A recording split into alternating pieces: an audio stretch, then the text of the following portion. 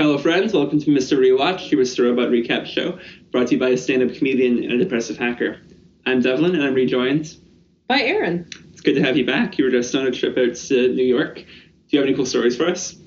Well, one story I thought our listeners might appreciate is I did go to see The Charging Bull. Oh, yeah. I totally thought that you would. And so it's weird because tourists line up to take photos with it, right? So they do two. Two are very popular. One, they take their face beside the bull's face. But apparently people also grab the bull's balls for good luck. I think that they do that on the show at one point, don't they? Take some selfies with it? I think they do because, but I just thought, like, watching all these people just, like, grabbing this bull, I was like, this is the second greatest joke capitalism has ever played. Did you get to see, what's the girl? Oh, yeah, the little girl is still there, but Pissing Pug has been removed. It was only there for, like, a day, I think. Yeah, I think it was actually so. Paper mache. Oh, really? Yes. Oh, yeah. So anyway, I thought people might get a kick out of that. I was going to put on my mask and take a photo, but I thought that might just freak everybody out. Yeah, I'm kind of anxious that those masks know that they're being portrayed as terrorists in the show. Yeah, so... Yeah, missed opportunity there, but New York's cool. We have actually, one of our top cities for listeners is Brooklyn. So I stayed in Brooklyn. Shout out to Brooklyn. It was great. I'm trying to think of some kind of Biggie lyrics reference right now, but I'm kind of on the spot. I saw the Biggie mural. That was also cool. That's pretty fantastic.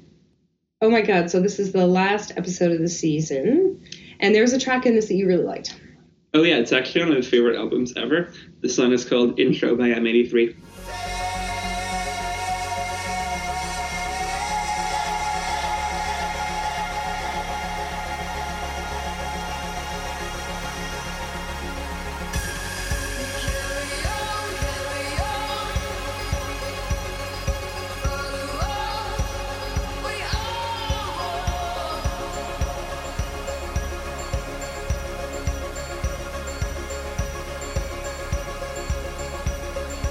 It's hard going into the last episode knowing that after this we're going to have to wait for more Robot.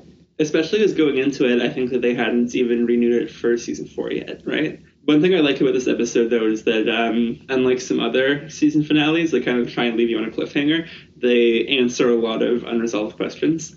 And also the pacing is great because they just get right into it with Grant raiding Elliot's apartment. This is what his plan was after he had spoken with White Rose at the end of the last episode. Grant, actually, the actor is also named Grant. Oh, interesting. And he's been very cool. He's been doing a lot of podcast spots and stuff. So he's very cool for engaging with Robot Nation and all those folks out there. But I like his character less as the episode starts, where they're at Elliot's apartment and they're tossing the place.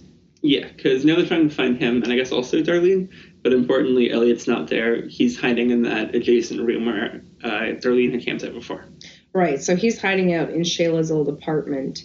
He waits for them to leave, and then he's very worried that they've actually already got Darlene, and so he's hoping that she's actually made it to the meeting place they had prearranged. So as this scene comes to a close, there's a shot that emphasizes one of the blank CDs that had fallen out of Elliot's, what's that thing called? Binder? Yeah, binder. How about that? And this reminded me earlier in last season, as in season 2, when Elliot goes down to that disc repair place where he first meets White Rose. That store is called Blank's Disc. Oh, is it? Yes. Oh.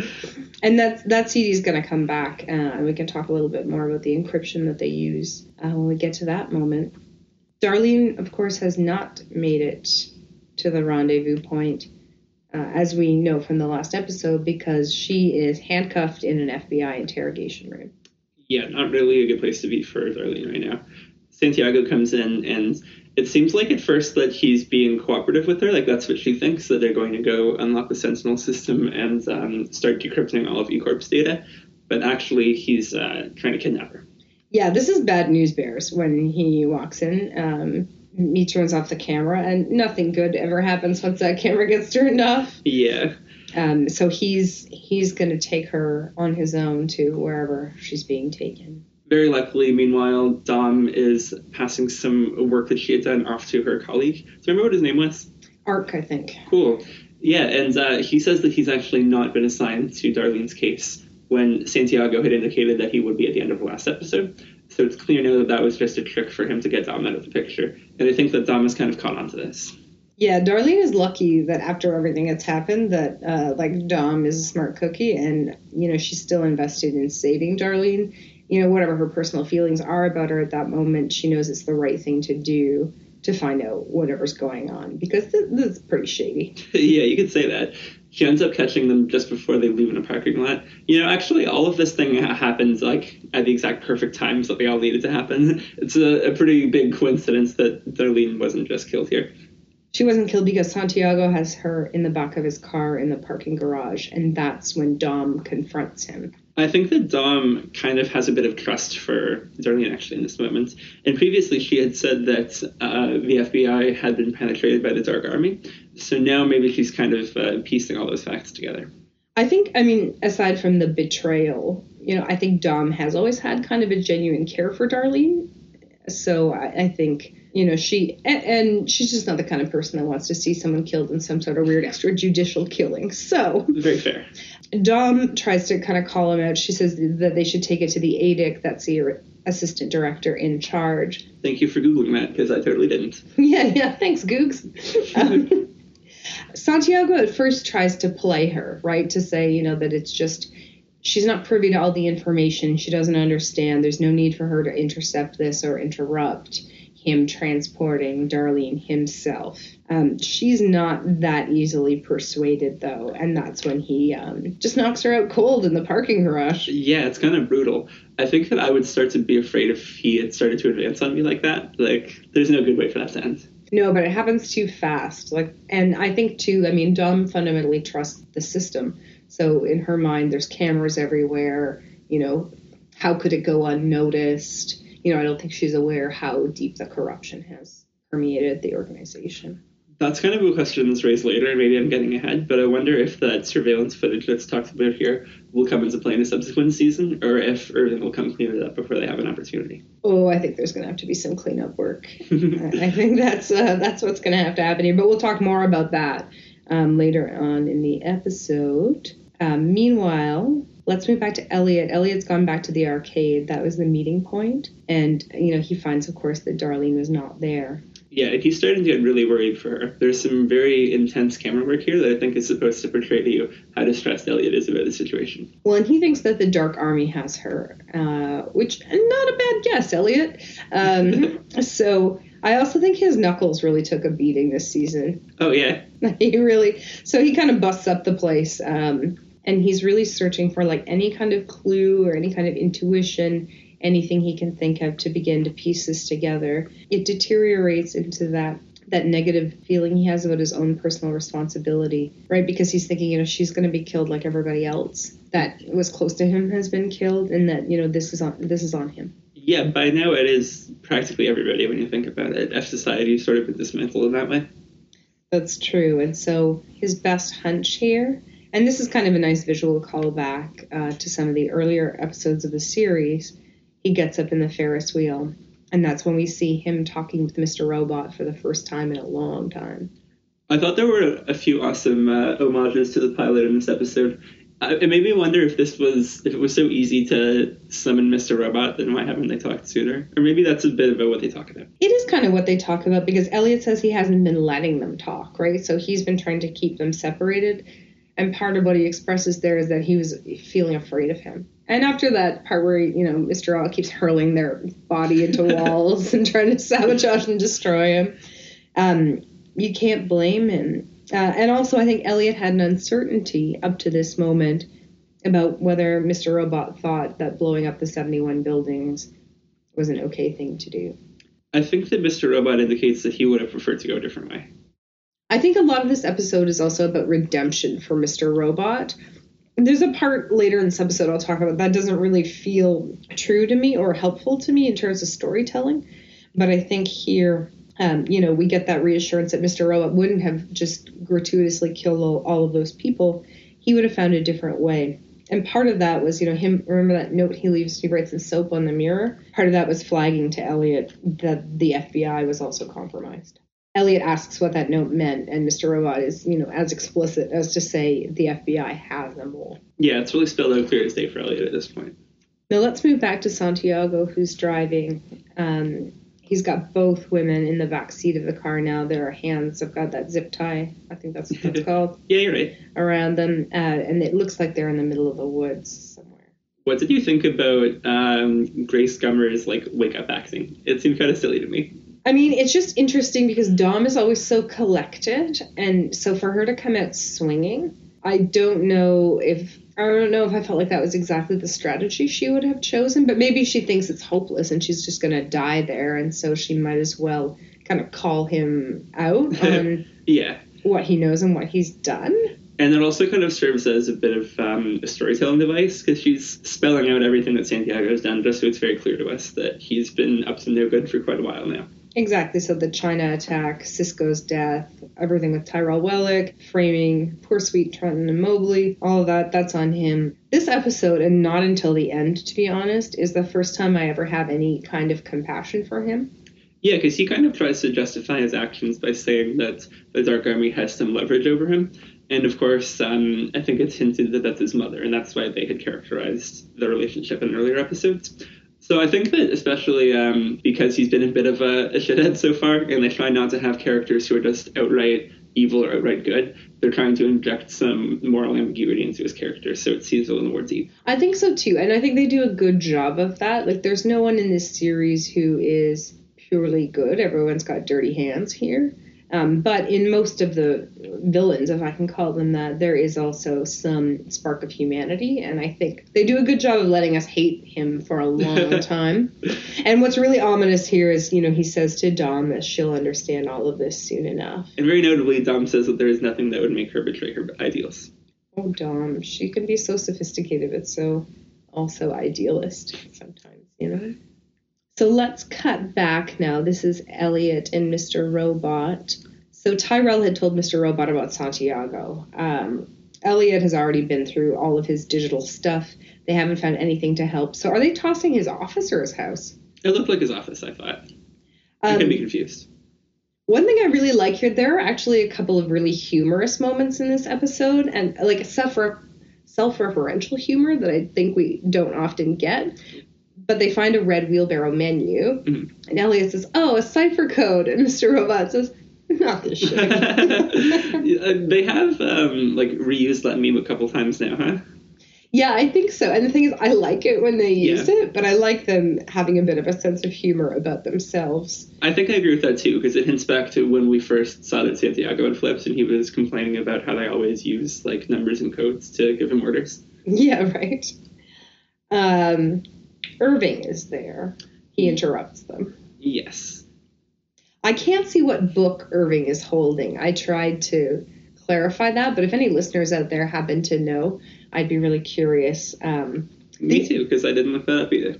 The other kind of joke in this scene is, and this might be, I think, a bit of a reference to, the last couple of episodes have been slower paced and kind of less thrillery. And he says, a book can have an okay intro and an okay middle, but it's got to have a wow ending. It's really got to have a wow. Somehow I didn't really clue in the fact that they're very obviously referring to themselves there. Yeah, I think it's quite whimsical. And actually, I did check over the last couple of episodes, the viewership has slightly dropped. Mm-hmm. So I think those episodes were a little bit less popular, which is too bad. I think there's some great emotional storytelling in those ones. I thought that it was more like character and world building. Yeah, exactly. And I think they're going to need that for 4.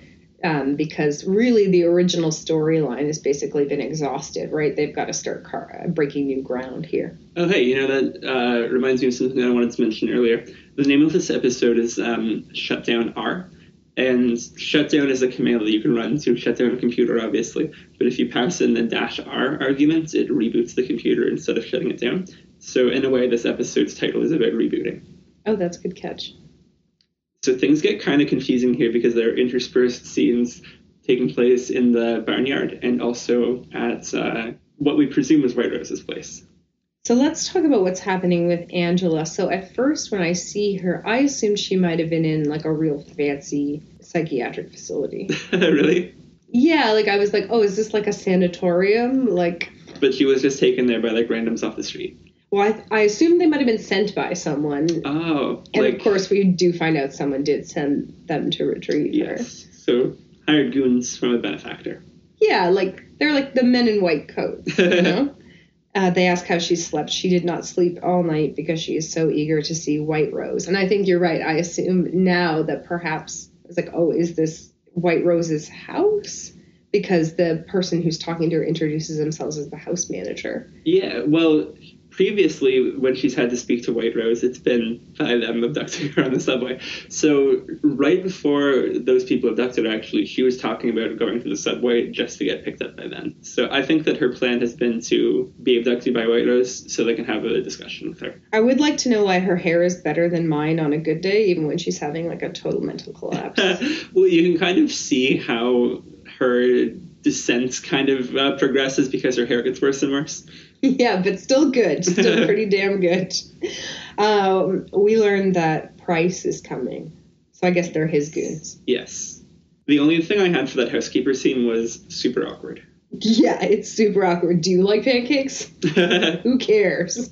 So Angela's kind of waiting outside in a courtyard. Price says that he was worried about her, and that's why he sent those people. But she wants to leave because she's supposed to be with White Rose, who has the plan. Capital T, capital P plan.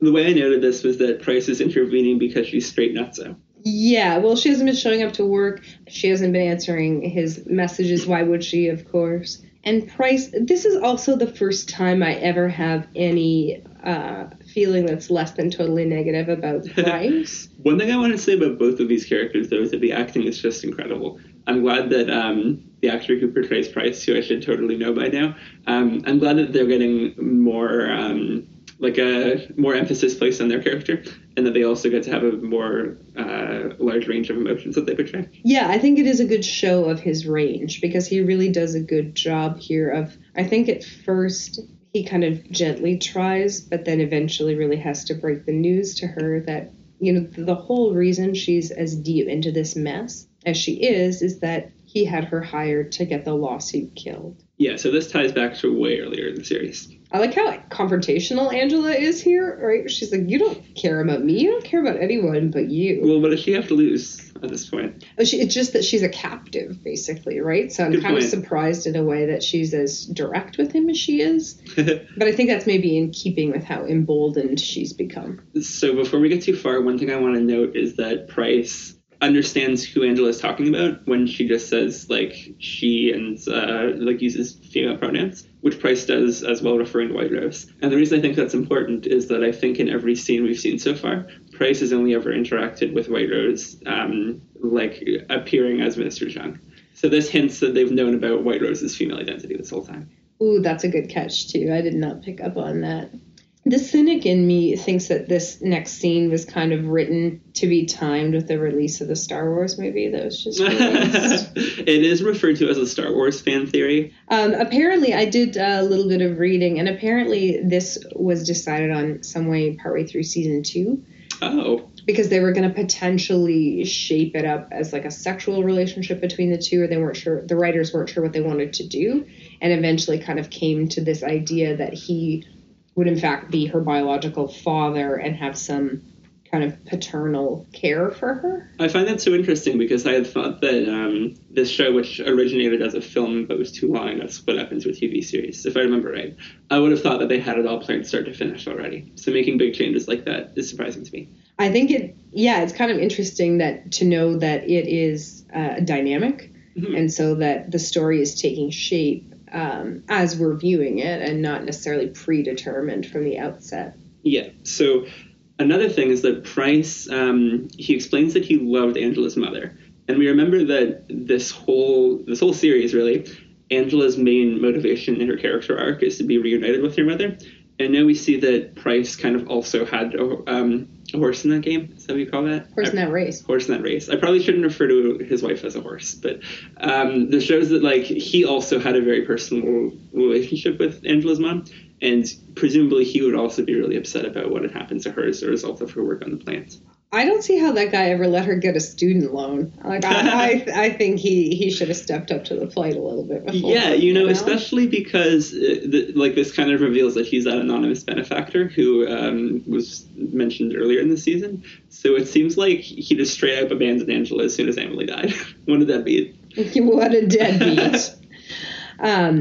He does characterize White Rose as basically being totally delusional and says that she has psychotic fantasies about this outcome, which makes me think that as much as White Rose is manipulating people around her to achieve her objectives, that she also has buy-in. She believes some of this really far out thinking that she, is promoting to others. So I still think that they are hinting at that kind of sci-fi angle very strongly. You remember that I am not really a big fan of that, but I think, or rather I wonder if this discussion is meant to kind of put a stop to that. And the kind of twist that happened in this episode is that the twist we expected to happen is actually not going to happen.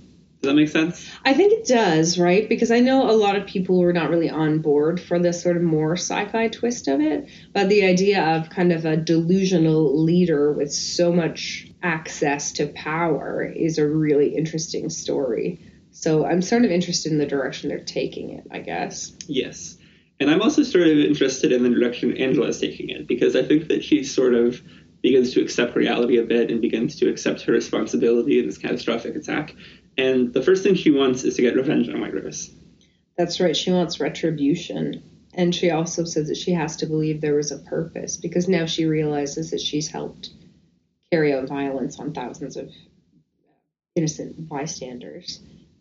One thing I find, and this is, I think, where we see kind of a nice fatherly moment from Price, is where he says, basically find a way to live with what you've done and move on with your life.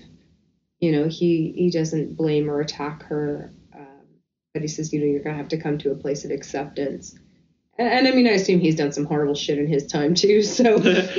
Well, yeah, we remember that quote that he told to Angela way earlier in the season. Sorry, way earlier in the series, actually, because I think it was last season, where he says it's important to remove emotion. Do you remember what I'm talking about? I'm not sure I do. The dinner where she's offered the discs to turn in those guys? Right. And so I think he's encouraging her to try to do that and move along with her life. Cool. So I think that is the end of Angela's storyline for this episode. So do you want to head to that barn scene? Yeah, and so they're interspersed the way the editing is done. It's very dramatic. Of course, we're just condensing the story here for the purposes of our own storytelling. So one thing I want to note is that actually it was a Redditor who found this out, so I'm not going to take credit for it. And I probably should have found their names so I could give them credit. Sorry to whoever that was.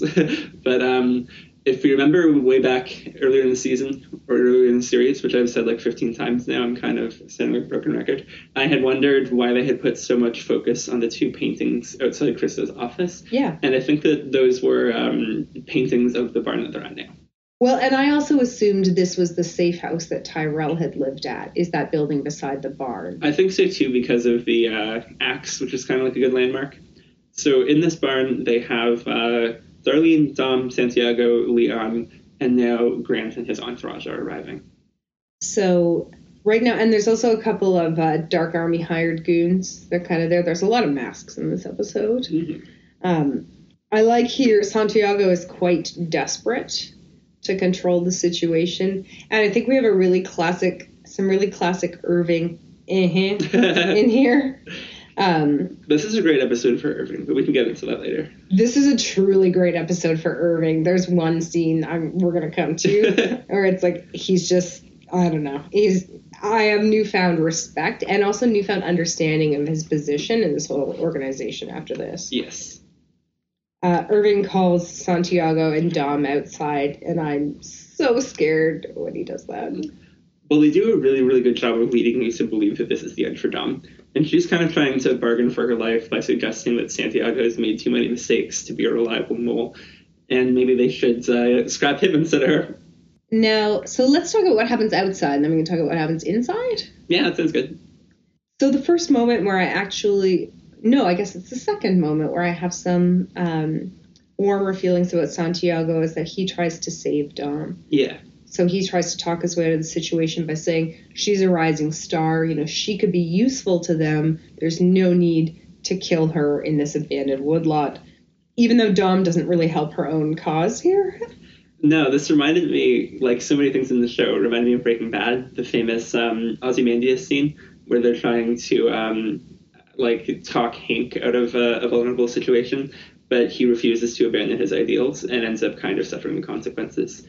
Another thing, did you ever see or read Watchmen? No. It's really good. There's a character in it whose name is Rorschach, and that's how that's pronounced, right? Like the ink blot test? Rorschach. Yeah, that. Okay. So all of the characters in that are basically intended to be metaphors for different kind of like philosophies on life. And Rorschach, or whatever, has a kind of very black and white look in things. And this is going to spoil a bit of it, but he ends up kind of being unable to participate in a lie that ends up costing him his life because he's just too honest. Oh, and so that's exactly what Dom decides to do right here. Exactly. Maybe she saw the movie.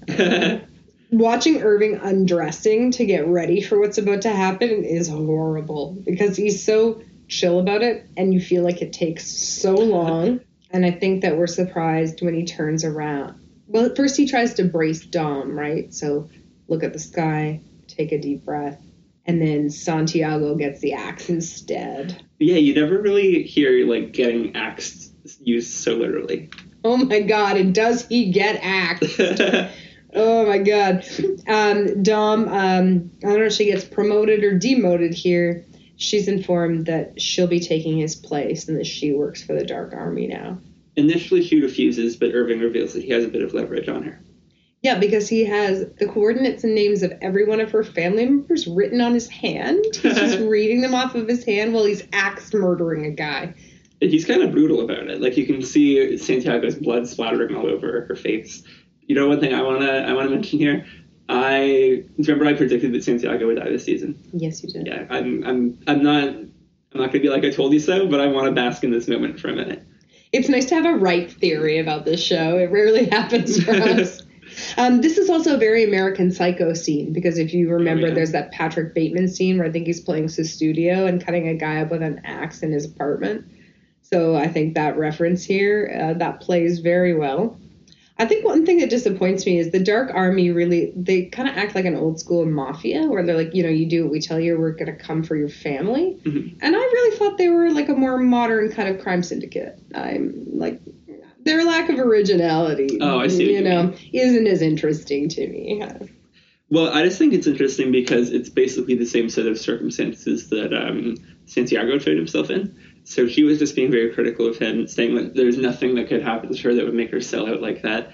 And then she does that like 10 minutes later. The other part I find like really kind of hilarious here is when he yells, "Dom, I'm going to need verbal confirmation that you understand this agreement."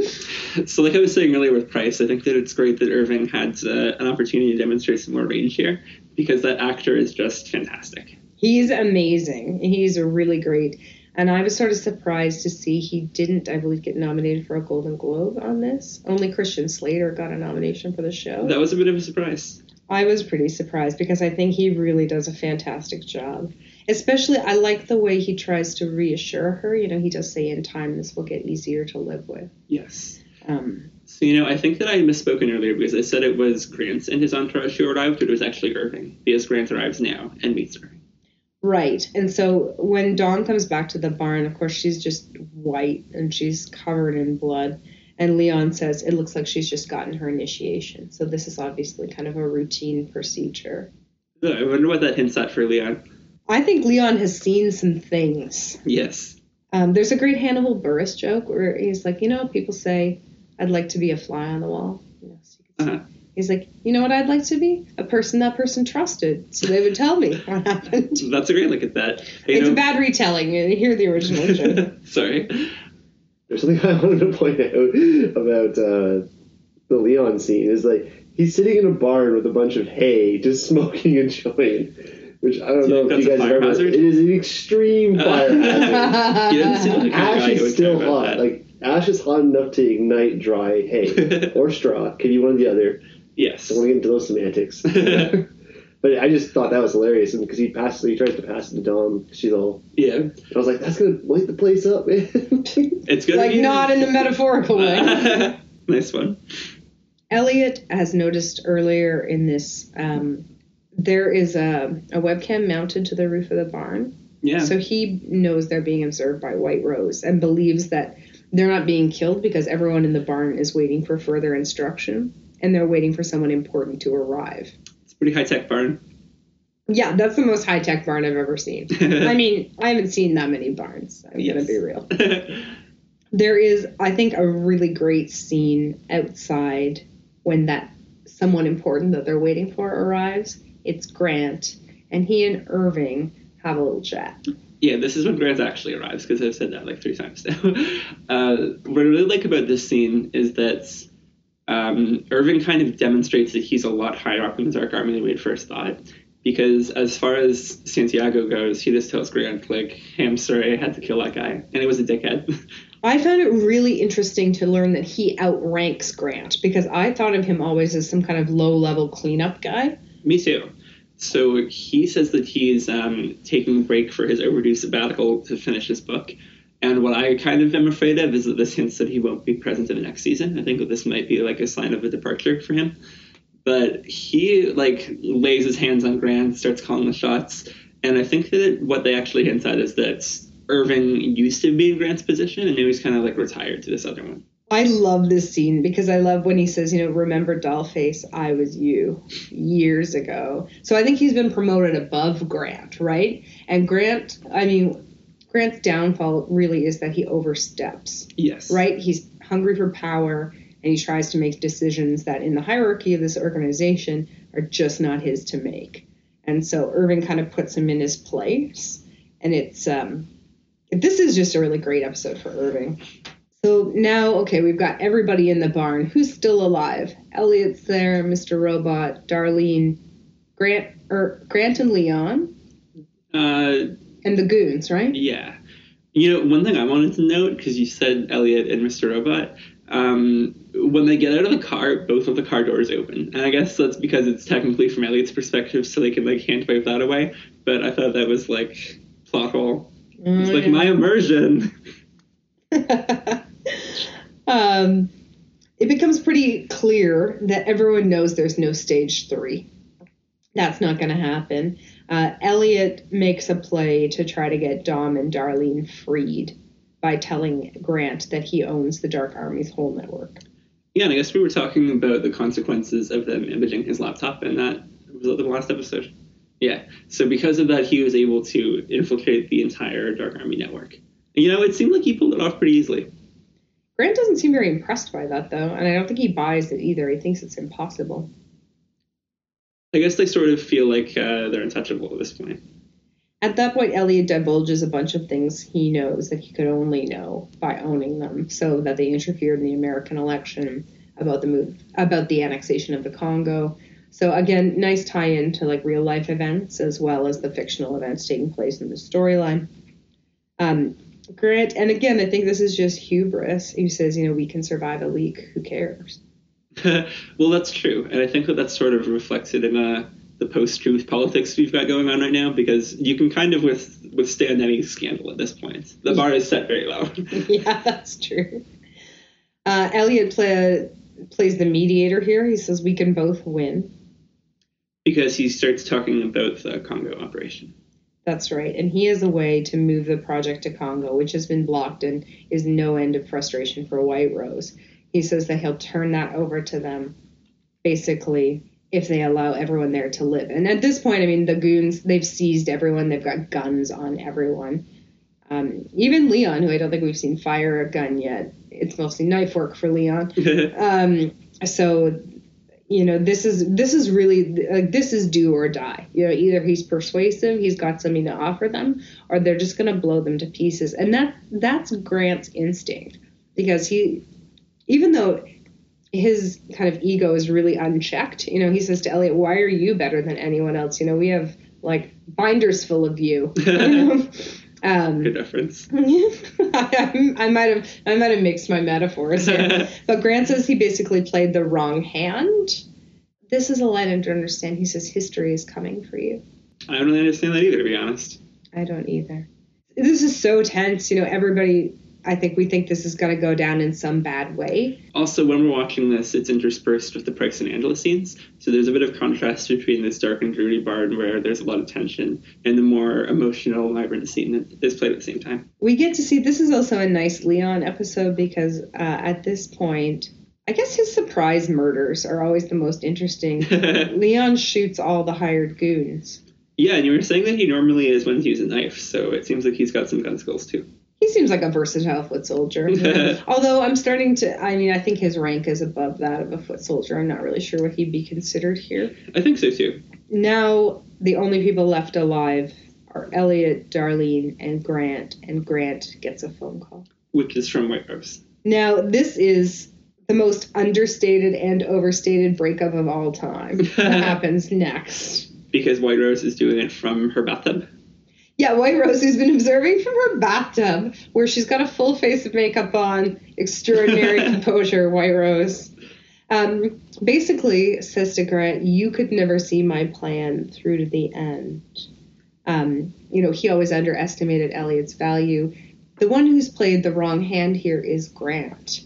And so White Rose says, I'll find you when our project is complete, but for the here and now, our time has come to an end. So she cuts him loose. So definitely hinting at some more alternate reality, weird sci-fi stuff. I think that White Rose is fully bought into this, and it seems like all of the Dark Army agents are as well. This kind of reveals why they're so content to kill themselves when necessary, or even when not necessary, to be honest, because they think that they'll be able to come back. I've actually just listened to this really great podcast, Heaven's Gate, with Glenn Washington. Oh, man, I've heard of that. It's so good, but it kind of talks about how in cults, the leader ultimately convinces everyone they refer to it as leaving their vehicles, to leave their bodies. Wow. And have mass suicide. And part of me thinks, is that kind of a component of what Dark Army is? They've got this charismatic leader with this, delusional vision, but who's leading them all towards this terrible end. There are a lot of podcasts about cults right now for some reason. I think that it's because of Charles Manson, who's kind of been in the news a lot recently. But as far as Heaven's Gate, they have a website that's still active, super, super, super creepy. And in fact, they commit mass suicide, but I believe a few people stayed behind to continue evangelizing this weird cult religion after everybody else had died. Oh, interesting. They did an AMA on Reddit once. So Grant, having received this information, does what all good Dark Army soldiers do.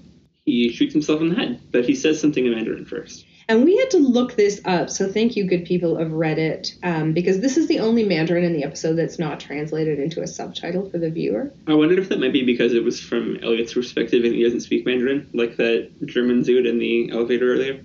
Oh, perhaps that makes sense, right? As opposed to it being from our perspective. Or from White Rose's perspective. Right, that makes sense. And so what Grant does say is basically something to the effect of take good care of her. Did you use Google Translate for that, or did you just find it on Reddit? I just found it on Reddit. I wonder if that's actually what it means, or if they pull a trick on you, like those people who get tattoos that say poop or something.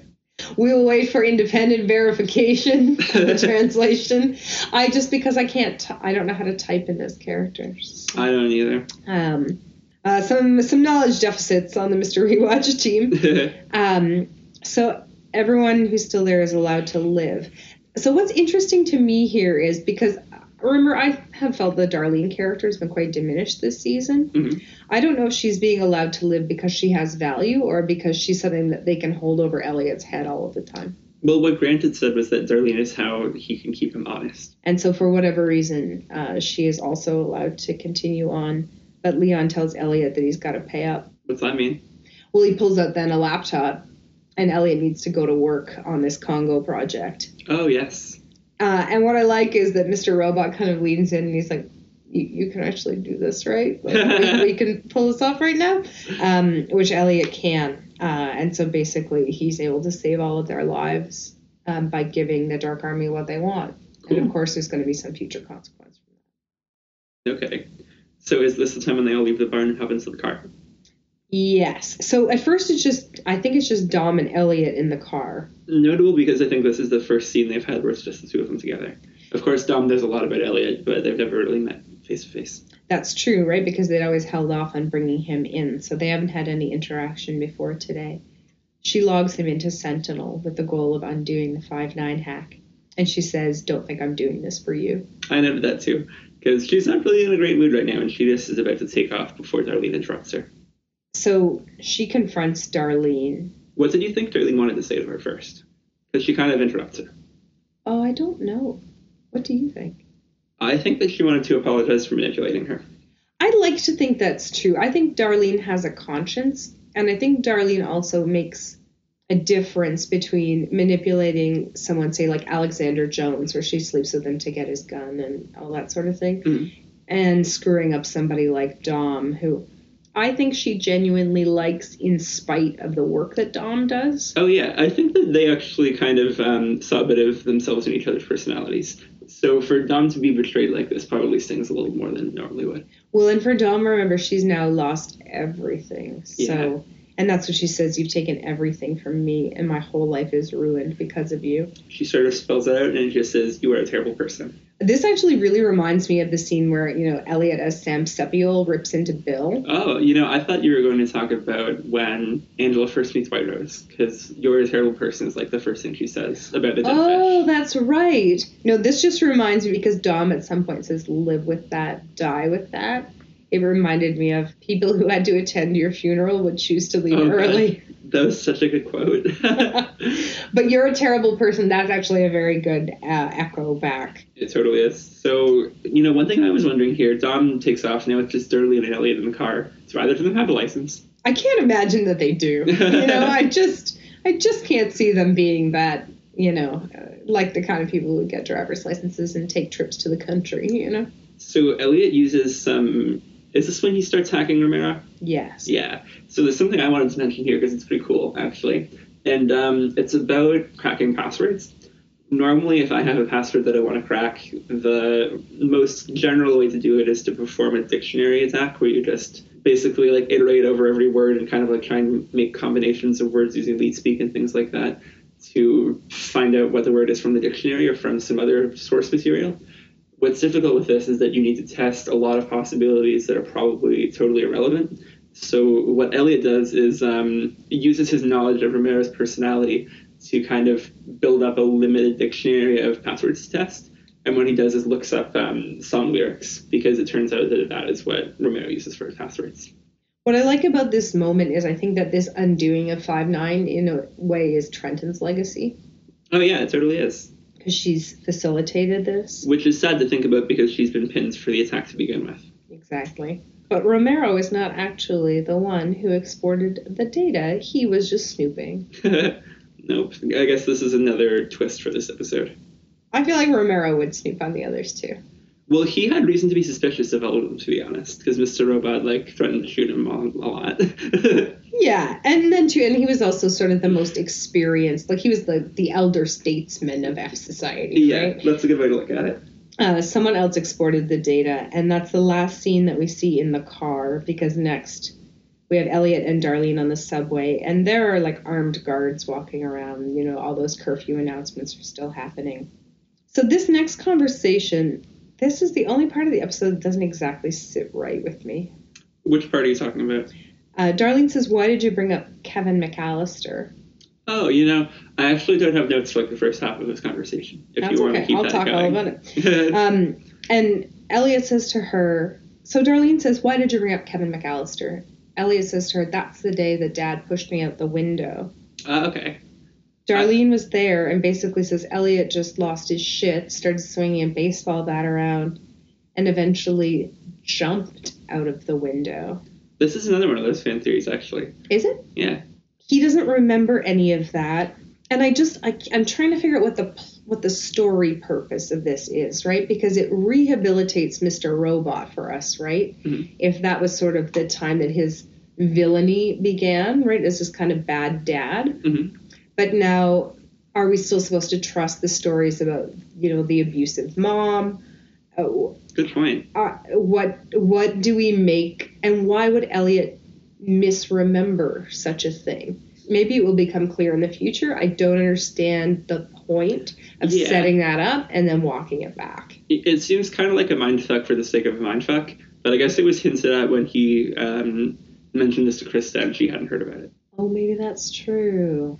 Anyway, I don't know what to make of that yet. Yeah, well, I guess the main point that it has for us right now in this moment is that it makes us feel a little bit better about Edward R. Lucid. That's true. You feel real bad about all the times I slagged that guy, probably. Yeah, and this makes us feel pretty bad because there's that flashback scene in the cinema, and we're under the impression that Elliot's really angry at his dad because he just pushed him out the window. But I guess what he's actually angry about is either his misremembering that event or the sickness that he has to keep secret. How do you interpret that? Well, now I could see both of those possibilities, right? Cool. When I couldn't see them before. So now we have Mr. Robot and Elliot in an empty subway car, and then Elliot invites him to go for a walk with him.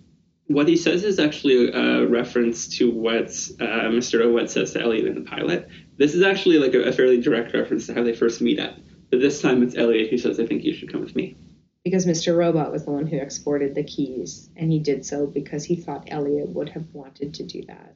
Yeah, when they were talking in the Ferris wheel earlier, Elliot was saying he was afraid of the part of him that is Mr. Robot, but they also talk a bit about how, correspondingly, Mr. Robot has some part of Elliot. So this is what they're getting at there. They do still have a fundamental disagreement where Mr. Robot does not want to undo the hack, but Elliot, for his own conscience, needs to do this. I don't really understand Mr. Robot's play at this moment, to be honest. I think his character storyline is kind of getting a little bungled up. Do you have the same interpretation? I don't know what he wants anymore. I don't know what he wants anymore either, and also he might want something different than he wanted before he understood more fully what was happening. I can see it that way. Here we get another really nice echo back to the pilot, because Elliot talks about the only good thing here is the true villains have shown themselves, the top 1% of the 1%. And I think the line, the ones who play God without permission, is directly from that episode. And so he says he's going to take them down. Also, significant to this is that Mr. Robot wants them to be a team, and I think there's buy-in for that. I'm really curious to see how that's going to play out. They get off the train. There's the street preachers. There's all the garbage. Did you note what was appearing on the television? No, what was appearing on television? I haven't seen the movie, but it was a Superman movie where the climax involves time travel. Oh, yeah, because doesn't he have to try to save Lois Lane? I've never seen it or anything to do with Superman. I think it's Superman 4. Superman 4? How many are there? And then there's 4. Oh. Yeah, he has to, he flies the opposite direction of the Earth's rotation, and it, turns time back. Wow. I don't think that's how physics works, but okay. I guess I shouldn't be criticizing the physics in Superman. Yeah, just take your kryptonite and be quiet. I'm sorry, that was so bossy. That's good. I don't normally talk that way. Mr. Robot explains he had exported the key data in case they were wrong, and also that only Elliot knows why he's here. What does that mean? Well, I think it alludes to, I think we thought he was maybe haunted by his dead, abusive father, but now, why does Elliot rely on this other identity to make him a whole identity? Only Elliot knows, and we don't understand it the way we used to understand it now that all this information has been revealed to us, right? Okay, that helps me understand. The information that he needs is embedded in a picture on that blank CD back at the apartment. Yeah, and the picture is, of course, another time travel reference. Yes, because it's the two of them dressed up as Back to the Future characters for Halloween. I just want to call out again, because I think it's so cool and interesting how he uses steganography to hide messages inside images instead of having something that obviously looks like ciphertext. Do you want to explain steganography for people who didn't hear that episode of the podcast? Oh, I guess I can. It's really simple because it's basically just instead of trying to conceal your message as random bytes, you try and conceal the fact that you're sending a message at all, because you if somebody notices you sending encrypted text, they'll probably want to try and figure out what that is. But steganography, embedding your message inside an image or something like that, can evade that suspicion. And the most primitive form of steganography, which dates way back to ancient times, is when somebody would tattoo a message onto somebody's body, allow their hair to grow out, send them to a distant village or something, and then shave their head. Bananas. He opens up an email, and I wondered if you understood this reference. The email address is Falcon's Maze at something. I noticed that, and I knew that it must have been an Easter egg for something, but I didn't catch what it was. Oh, by the way, in the last episode, when there was that woman in the car with Irving, do you know what I'm talking about? I knew that had to have been some guest star who references something, but I didn't know who it was. It turns out it's a voice actor from the video game Overwatch. So I bet that this is some kind of reference to, but I'm just not picking up on it. And so, I mean, this brings us to the end of the episode. Elliot is poised to undo 5-9. A lot of people have died. Yeah, I guess you can't really turn that back. The one thing I am really excited about is I don't feel like Dom was well used as a character this season. Now I see they're kind of lying in wait for what I assume is going to be a much more complex, bigger storyline for her. So I am truly excited to see how that shapes up in season 4. They're taking the Python approach. Nice. Nice. Well, anyway, so that brings us to the end of the 3rd season. Thank you so much for listening to the show. We're going to be releasing some post-season content intermittently, and of course we'll be back for season 4. Thanks a lot for listening to the season finale of Mr. Rewatch. We recorded this episode in Toronto.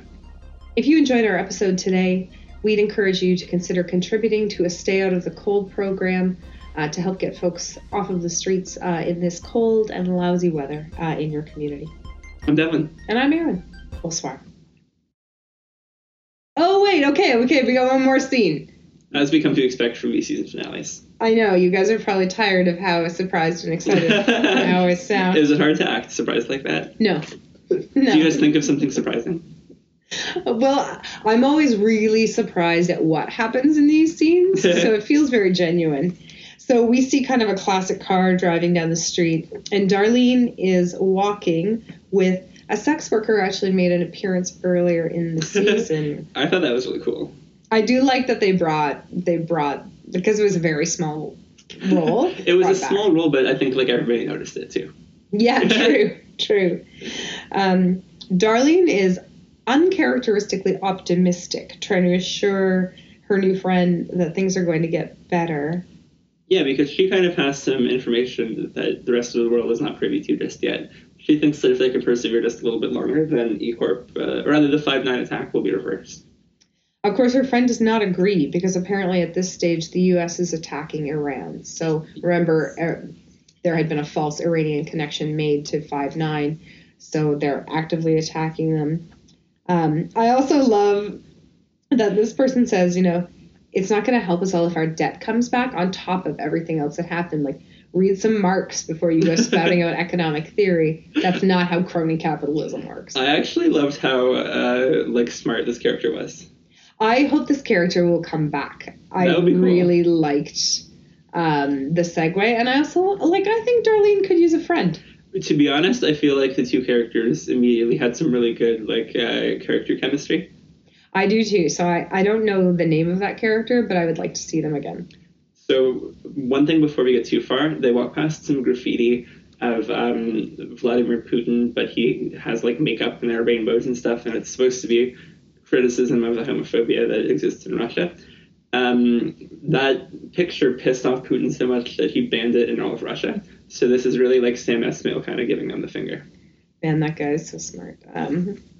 So remember that classic car that had been driving down the street, almost hit the two people earlier? Yep, same one comes right back up. Yeah, that stops right in front of Elliot's building that Darlene is preparing to enter, and at that point her friend disappears. There's some super cool camera work here because it kind of follows all of the characters as they're walking up to Darlene, but you don't reveal the identity until the last moment. And even as he's talking, I kept thinking, I know that voice. Who is that voice? Well, it's easy to forget because this character hasn't appeared since the first season. And I think, what is the value of their character at this point? I feel like they're small fries now that they're talking about, destroying countries. Well, and that's what I have to wonder what's going to happen with this character. And so it's Vera. He's back. He's spouting the same kind of pseudo-metaphysical, spiritual wisdom he spouts earlier in the series. You know what I want to relate this to is the post-credits scene from the last season, because that featured Trenton and Mobley. We know what happened to them in the next season. They kind of were absent for most of it. They appeared, then they died, but they did have a sort of pivotal role in the season, even if they weren't that active in it themselves. If they kind of follow the same formula, and I am sort of noticing formulas in each of the seasons as they're going forward, I suspect that Vera will come back for an episode or two and die. Either he's going to be main cast or he's going to die. Exactly, because he could go the Leon route where it becomes fairly central, or not. But he's a brave traveler who's finally come home. I'm very curious to see what's going to happen once he knocks on Elliot's door in season 4.